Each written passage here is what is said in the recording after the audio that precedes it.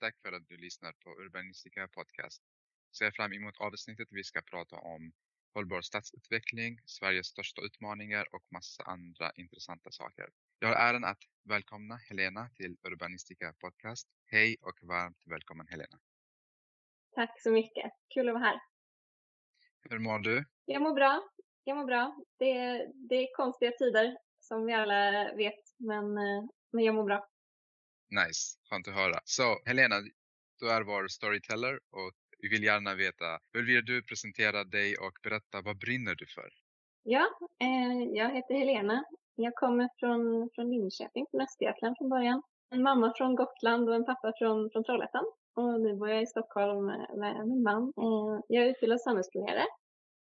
Och idag arbetar jag som ansvarig för hållbar stadsutveckling på VSP. Och är också ledamot för Stockholms stads råd för Agenda 2030. Tidigare så har jag jobbat med strategisk planering på Uppsala kommun bland annat och på Delegationen för hållbara städer. Men det som jag brinner för och min passion, du har ställt så bra frågor till mig. Det har varit nästan lite som att ha en psykologtimme med sig själv. Men det som jag känner att jag brinner för, det är att lära mig nya saker från andra personer och genom relationer till andra personer. Både i livet och lära mig om nya synsrelationer av andra människor. Men också i jobbet, det här med att jag verkligen tycker om att lära mig mer av allt. Av saker som kanske inte helt är kopplade till det jag gör och så. Och det är väl bra när man är samhällsplanerare.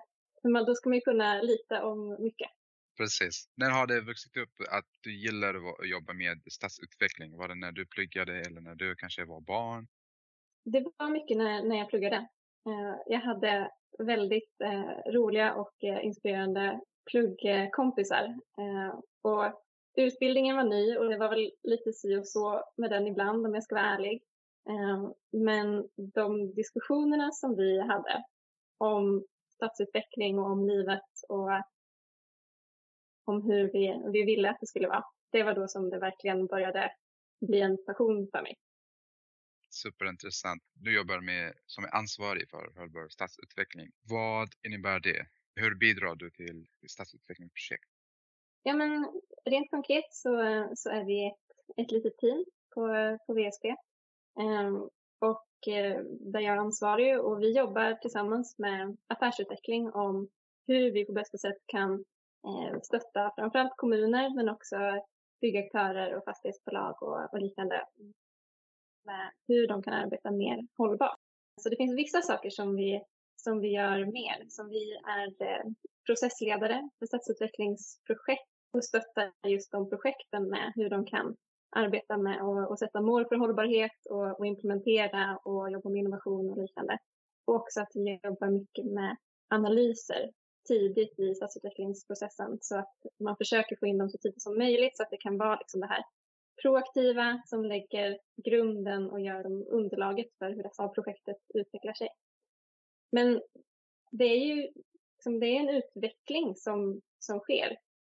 Så det ser väldigt annorlunda ut vad vi gör nu mot vad vi gjorde för ett år sedan. Så vi gör mycket. Superspännande och jag vill gärna att du sen jämför mellan hur var det innan och hur är det nu? När vi säger hållbarhet, det är ett jättestort begrepp. Hur tänker ni när du jobbar på ett projekt? Vad är hållbarhet? Är det projektspecifikt eller? Jag skulle säga att det ofta är väldigt projekt och att ett sätt att förstå hållbarhet bättre det är att försöka göra det så lite som en utanpå-process som möjligt och så mycket som möjligt göra det till någonting att höja det som vi redan gör. I stadsutveckling så jobbar vi med mobilitet och att jobba med hållbarhet kopplat till det handlar ju om hur mobiliteten kan styras så att det blir mer gång- och cykel- och kollektivtrafik. Och samma sak så jobbar vi med bostäder i all stadsutveckling. Och att jobba med hållbarhet kopplat till det är ju hur bostäderna kan bidra till en mer hållbar bostadsmarknad där fler har tillgång till de bostäder som de behöver. Och det är bara att fortsätta så. Det är inget eget ämne utan det är nya sätt att se på de processerna som vi redan gör. Dagvatten, energiförsörjning, kulturmiljö. Det är liksom hur vi kan skruva på det här så att det blir ännu bättre.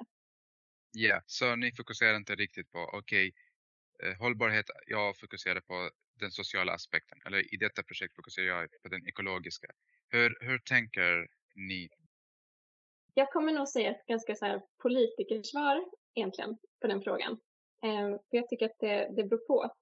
Det är ofta som projekt vill fokusera på, ja, men på den ena frågan. Vi hjälper ju till väldigt mycket kring just social hållbarhet. Och egentligen så är det ju fel att prioritera bara en hållbarhetsaspekt. För det är ju inte socialt hållbart om det är ekologiskt ohållbart eller inte går att genomföra ekonomiskt. Men jag tänker att man kan se det som en läroresa eller som en trappa. Och om ett projekt är på det första trappsteget och inte har hanterat hållbarhet tidigare så kan det vara bra att börja med en sak. Så att man inte överväldigar och tittar på allting utan att man ser liksom, om det här skulle vi kunna börja med för att, ja, men lyfta blicken och sen kan man bygga på i nästa projekt eller senare i projektet med fler byggstenar. Men det här med att dela upp, jag tycker att det är en väldigt bra idé att projekten prioriterar. Så mitt medskick är verkligen att man som projekt undersöker, men var finns de största bristerna? Och på så sätt kan man titta, liksom, var gör vi mest nytta? Vad ska vi prioritera? Ett projekt kanske det är översvämningar som är den största och då är det ju viktigast att prioritera att verkligen satsa på hållbara lösningar kopplade till översvämningar. Men i ett annat kanske det mer handlar om segregation och då ska man absolut inte prioritera segregation i utanförskapsområden utan segregation är ju någonting som bör prioriteras i homogena områden av alla slag. Ja. Yes, så basically man kan få ner hållbarhet på konkret detaljerad nivå, eller hur? Mm. Jag tror att det är en av de största sakerna som vi måste jobba med. Ofta kommer man in som konsult med, kan ni hjälpa oss med hållbarhet? Och så tror de att man kan göra det lite på sidan av. Och sen så kommer man in och vill göra revolution och peta i alla de andra processerna. Men jag tror verkligen att det är det vi behöver göra. Vi behöver förklara att det handlar om att skruva på de processerna som vi har igång. Är det lätt, när du jobbar på projekt, är det lätt att prata ett gemensamt språk med projektgruppen? Nej, det skulle jag inte säga. Jag tycker att det är en av de stora utmaningarna. Att vi pratar ofta olika språk. För att vi kommer från olika utbildningsbakgrund eller man har med oss olika typer av bagage och kompetenser in i ett projekt. Så ofta som hållbarhetsperson eller processledare så handlar det om att försöka vara den här översättaren mellan olika språk. Och det kan vara en jättestor del i ett projekt att bara få folk att bättre prata samma språk. Är det energikrävande? Ja, men det är det ju verkligen. Det är det. Och det är ju också det här med projektspecifikt att det ser så väldigt olika ut i olika projekt. Det går inte riktigt att tänka att man har hittat en universal lösning som fungerar överallt och att men i det här projektet förstod alla vad vi pratade om när vi sa på det här sättet. Och så går det inte att använda i nästa ändå. Det är energikrävande. Ja, jag kan tänka mig speciellt när du har en jättestor projektgrupp och du kommer med kanske Agenda 2030 eller prata hållbarhet på riktigt. Så det kan vara en jättestor utmaning. Vilka andra utmaningar har du? Det finns ju så många såklart. Jag kan inte klaga, men det finns många. En stor utmaning är ju att det är obekvämt för de allra flesta att utmana status quo och utmana det som man redan gör.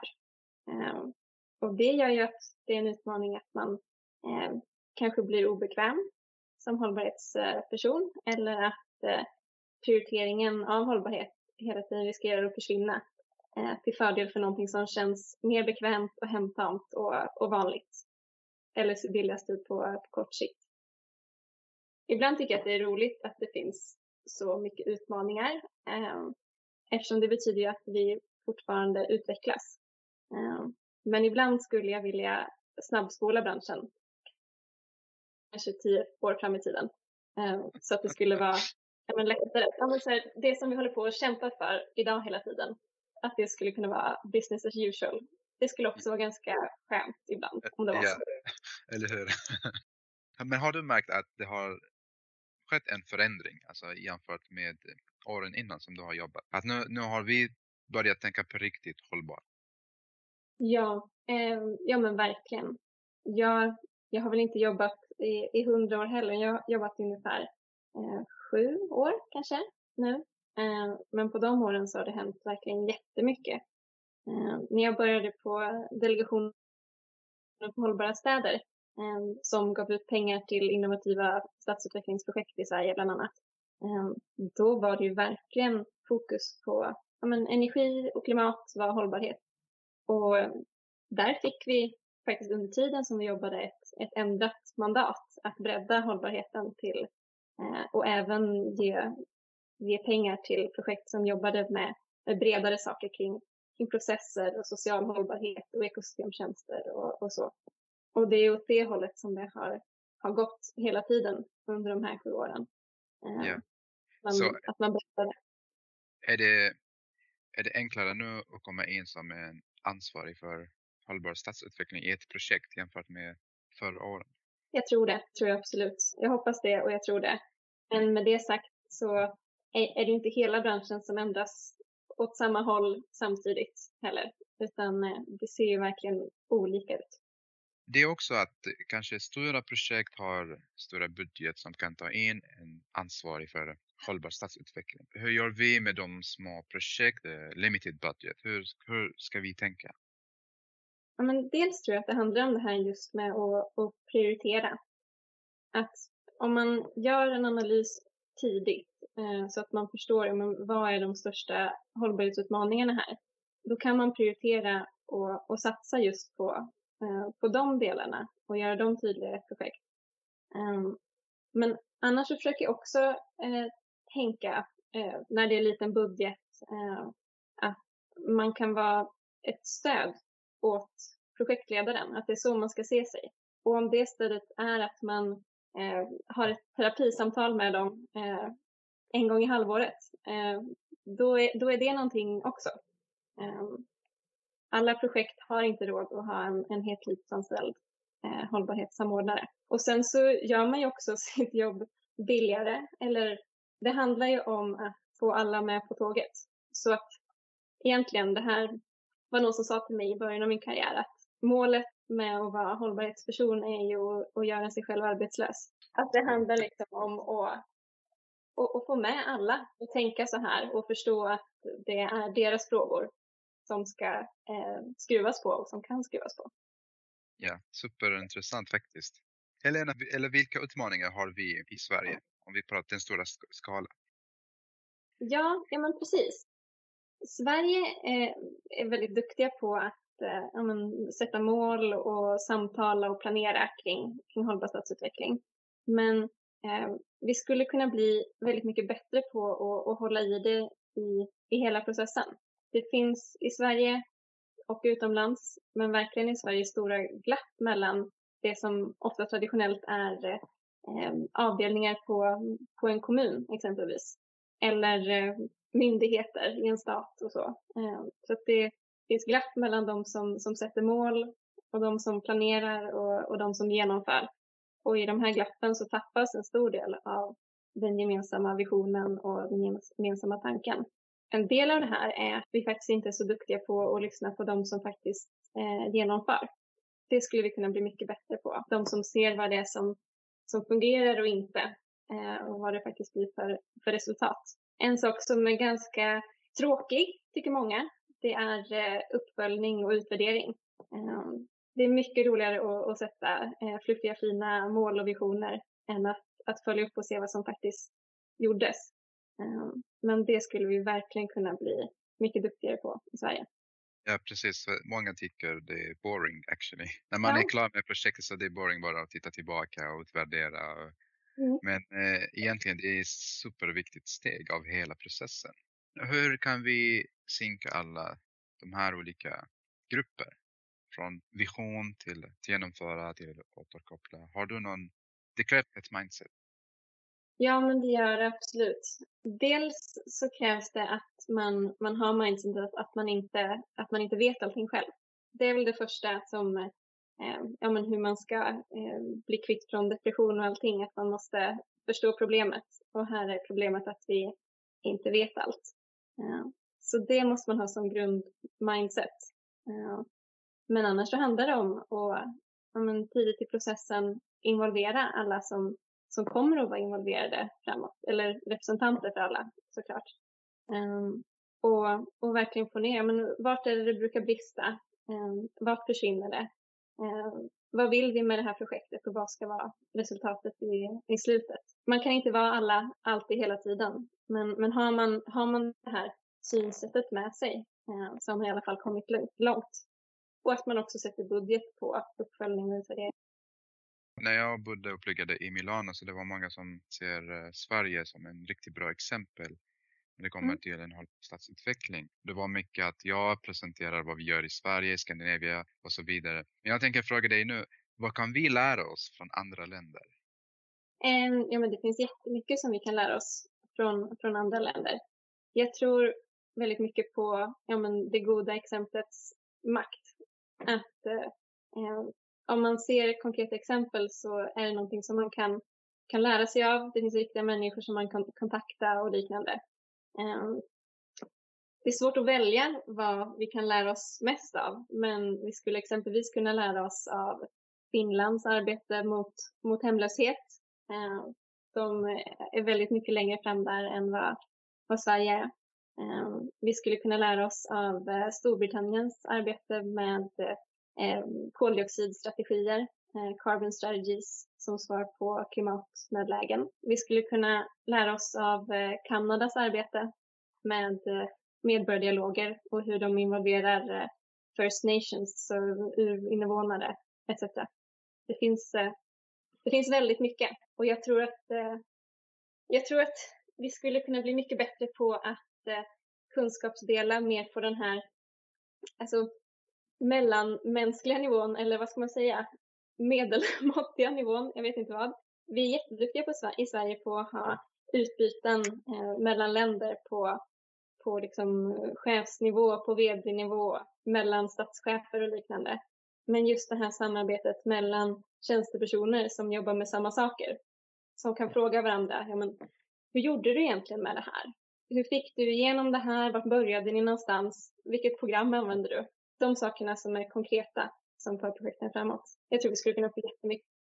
Ja, faktiskt. Och det var en av de största anledningarna att jag startade den här podden faktiskt, är att jag vill verkligen komma i kontakt, och även mina gäster ska inspirera andra som jobbar inom branschen. Om olika, som du nämnde, program, strategier, metoder, mindset. Det är bara att inspirera och komma i kontakt. För det känns att det finns en gap, och det är inte riktigt en stor gap. Det är enkelt att fylla den. Man kan bara mejla kanske, eller bara ringa. Det är ingen big deal faktiskt. Men hoppas speciellt nu att vi har lärt oss från corona att allt är möjligt, speciellt med digitala möten och ja, men precis. Egentligen så är det ju lika lätt att lyfta telefonen till någon i Nya Zeeland på rätt timmar då, men ändå, som det är att du och jag pratar. Ja, du påminner mig om, jag skulle komma i kontakt med placemaking founder Fred Kent. Han bor i New York, och jag ringde honom, det var 5 på morgonen. det är det som man Svarade han? Ja, han svarade, men inte riktigt vänligt. Det var 5 på morgonen. Men i alla fall, titta på tiden innan ni tar kontakt med någon. Ja. Bra tips. Bra tips.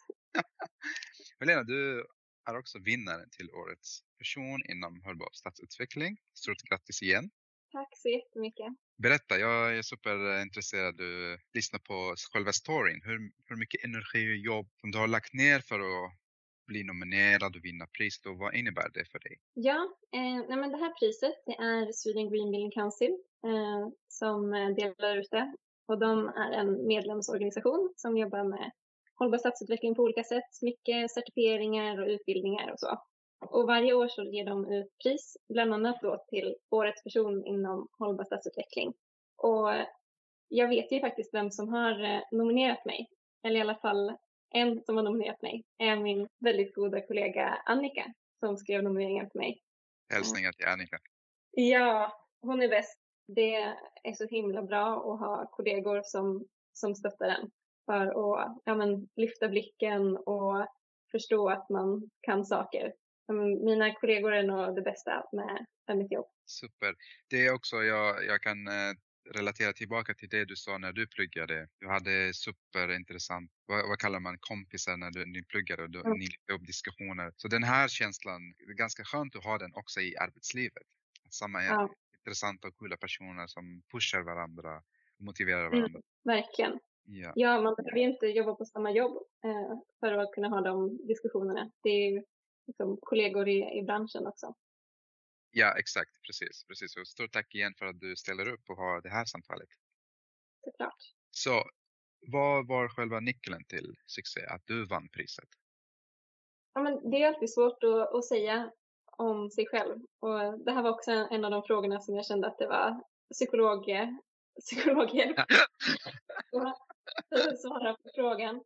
Jag tror att mycket ligger i just det här att jag faktiskt är väldigt engagerad i det jag gör. Jag brinner för frågorna och jag vill hela tiden lära mig mer, träffa nya personer, lära mig om nya ämnen.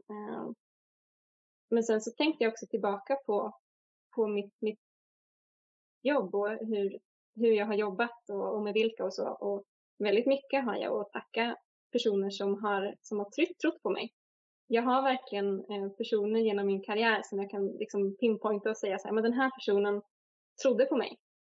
Den såg någonting i mig och hjälpte mig att gå ur min comfort zone och våga mer. Det är mycket. Jag har ändå vågat saker under min karriär. Jag har vågat pröva på saker. Jag har vågat visa att jag har egna idéer. Vågat vara lite obekväm och ifrågasätta även fast jag har varit ung.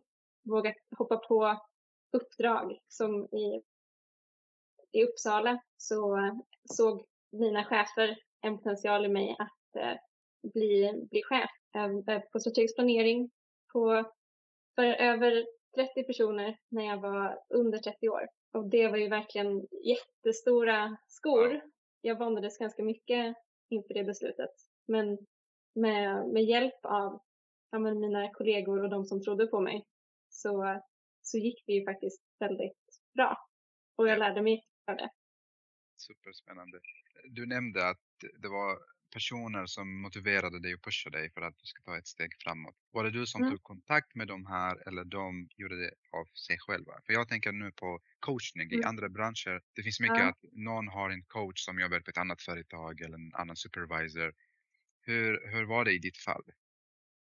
I mitt fall så har det varit kollegor eller chefer antingen på det jobbet som jag har eller på tidigare jobb som jag har haft. Jag har ett jättebra supportteam från Delegationen för hållbara städer. Vi som arbetade tillsammans där är jätteduktiga på att stötta varandra, lösa svåra problem åt varandra, inspirera, skicka nyhetsartiklar och innovationsupphandlingar och så till varandra. Men det har jag varit väldigt, väldigt lyckligt lottad över att ha. Att jag har hamnat i de sammanhangen. Självklart så är ju en del i det att jag har gjort ett bra jobb förhoppningsvis och så. Men jag känner också att jag har en väldigt tur som har träffat de personerna och varit på rätt plats vid rätt tillfälle. Spännande. Jag tänker också det var de här punkterna som du nämnde är superbra medskick till alla som vill ta ett steg framåt och även ta stadsutveckling mer hållbart ett steg framåt. Så jättespännande att lyssna på den här storyn. Tack för att du delar. Tack. På Urbanistika podcast undersöker jag tillsammans med mina gäster vad innebär en smart city. Och du som är årets person inom hållbar stadsutveckling. Det blir superspännande att få höra vad tycker du, vad är en smart city? Hur definierar du en smart city? Först när jag fick den här frågan från dig så kände jag att det här kanske är lite utanför det jag gör. Och det är mycket för att jag i Smart City lägger mycket tankar kring digitalisering och smartness genom teknologi och liknande. Men du hjälpte mig ju och sa liksom, om det här ska vara din synvinkel på vad en smart city är. När jag funderar på det så är det ju mycket att en smart city är inte en dumb city. Och tyvärr så har vi ganska mycket dumb cities runt omkring oss också. En smart city ser jag att den lägger större värde i det som finns och lägger större värde i en stor del av den ohållbara, osmarta stadsutvecklingen som vi ser nu. Den handlar om att vi inte värderar saker högre. Att vi inte värderar resurser högre. Att vi inte värderar marken högre. Och att vi inte värderar varandras tid i utvecklingen högre. Så jag ser en smart city som en som inte slösar med resurser och inte är slösaktig och osmart med de resurserna vi har på alla sätt i det ordet. För dig Smart City handlar inte mycket om att den ska vara bara en high-tech city. Nej. Jag vill gärna lägga andra meningar i en smart city också. Tycker du att nu i Sverige är vi på väg mot en smart city eller inte än? Jag tror att vi både är på väg mot en smartare city och en dummare city på samma gång. Det är det som är så svårt och roligt med vår bransch, att den är så stor och så heterogen. Så vissa saker gör vi verkligen bättre och smartare. Medan andra saker som segregation och liknande är ju fortfarande på väg åt fel håll. Så vi är inte tillräckligt smarta än. Men jag skulle ändå säga att trenden går åt rätt håll. Ja, vems ansvar är att skapa en hållbar och smart stad? Men vems ansvar är det? Det lätta svaret är ju att säga att det är allas ansvar. För det är det ju verkligen. Vi har alla våra olika roller som vi kan bli mer smarta i, som vi kan bli mer hållbara i. Men det lätta är ju då att det blir ingens ansvar. Så jag ser att det finns ändå, vi har ändå en roll. Det är bra att vi har ett jobb, vi som jobbar med sådana här saker än så länge. För jag tror verkligen på att det är bra att sätta ett ansvar på en eller flera personer att kunna vara med och lyfta blicken och styra åt rätt håll. Det är så väldigt mycket som ska vara med i ett sätt. Det är så väldigt mycket man ska tänka på. Och då är det bra att ha personer. Behöver absolut inte vara en konsult som är de som verkligen har ansvaret och som har tid att ta ansvaret också. Så ansvaret är fördelat på alla stakeholders? Ja, det är det. Verkligen. Well, Helena, det var superinspirerande och intressant att få prata med dig. Tack så mycket för att du ställer upp. Självklart, det var jättetrevligt. Så vad blir nästa steg för dig? Ja, men nästa steg för mig är att fortsätta och bygga det här teamet och få till fler sätt som vi kan pusha branschen i rätt riktning. Och det som jag absolut kommer fokusera på är just det här, att få branschen att bli mer proaktiv och prioritera rätt när det gäller hållbarhet. Jag hoppas att vi hörs i kommande avsnitt om andra intressanta topics. Hur vill du summera samtalet i 3 medskick till alla som lyssnar på dig? Jag skulle vilja just trycka på det här att lära av andra och lära av varandra. Tänk aldrig att du är fullärd. För det är då vi stannar. Det är då branschen stannar. Jag hörde någon entreprenör säga, kommer tyvärr inte ihåg vem det var, men att hon ville vara den dummaste personen i sitt styrelserum. Och det tänker jag ändå är inspirerande. Att just handlar om att lyssna, lära av andra, tänka att man inte kan allt. Absolut liksom äga sin kunskap, men ändå verkligen inspireras av andra.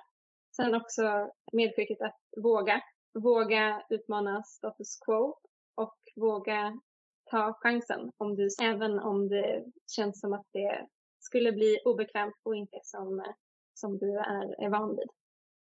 Det sista medskicket som jag skulle vilja skicka med, det är just att vara uthållig. släpp inte blicken på att det här är en förändring som tar tid och det kommer att förändras åt rätt håll. Även om du just nu idag har träffat en riktig bakåtsträvare så kommer du ändras åt rätt håll framöver. Och vet att vi är fler som sitter i samma båt och vi blir bara fler och fler hela tiden. Stort tack Helena, super powerful takeaway messages. Tack. Har du powerful hashtags också? Ja, hashtags. Jag skulle vilja ändå ha med den självklara. Hashtag hållbar stadsutveckling. Yes. Men sen skulle jag också vilja ha med hashtag utmana status quo. Och hashtag ny business as usual. Okej, intressant. Jättespännande. Helena, tack så mycket igen för att du ställer upp och inspirerar oss. Tack själv. Tack för att du gör det här. My pleasure. Så tack så mycket för att du lyssnar på Urbanistika Podcast. Följ Instagram-account och subscribe YouTube-kanalen för att se live talks. Om du har en grym story som kan göra vår stad smartare, kontakta mig. Urbanistika Podcast produceras i samarbete med Landskapslaget som jobbar med landskapsarkitektur och stadsutveckling. Jag är Mustafa Sharif. Keep up the good work. Keep loving cities.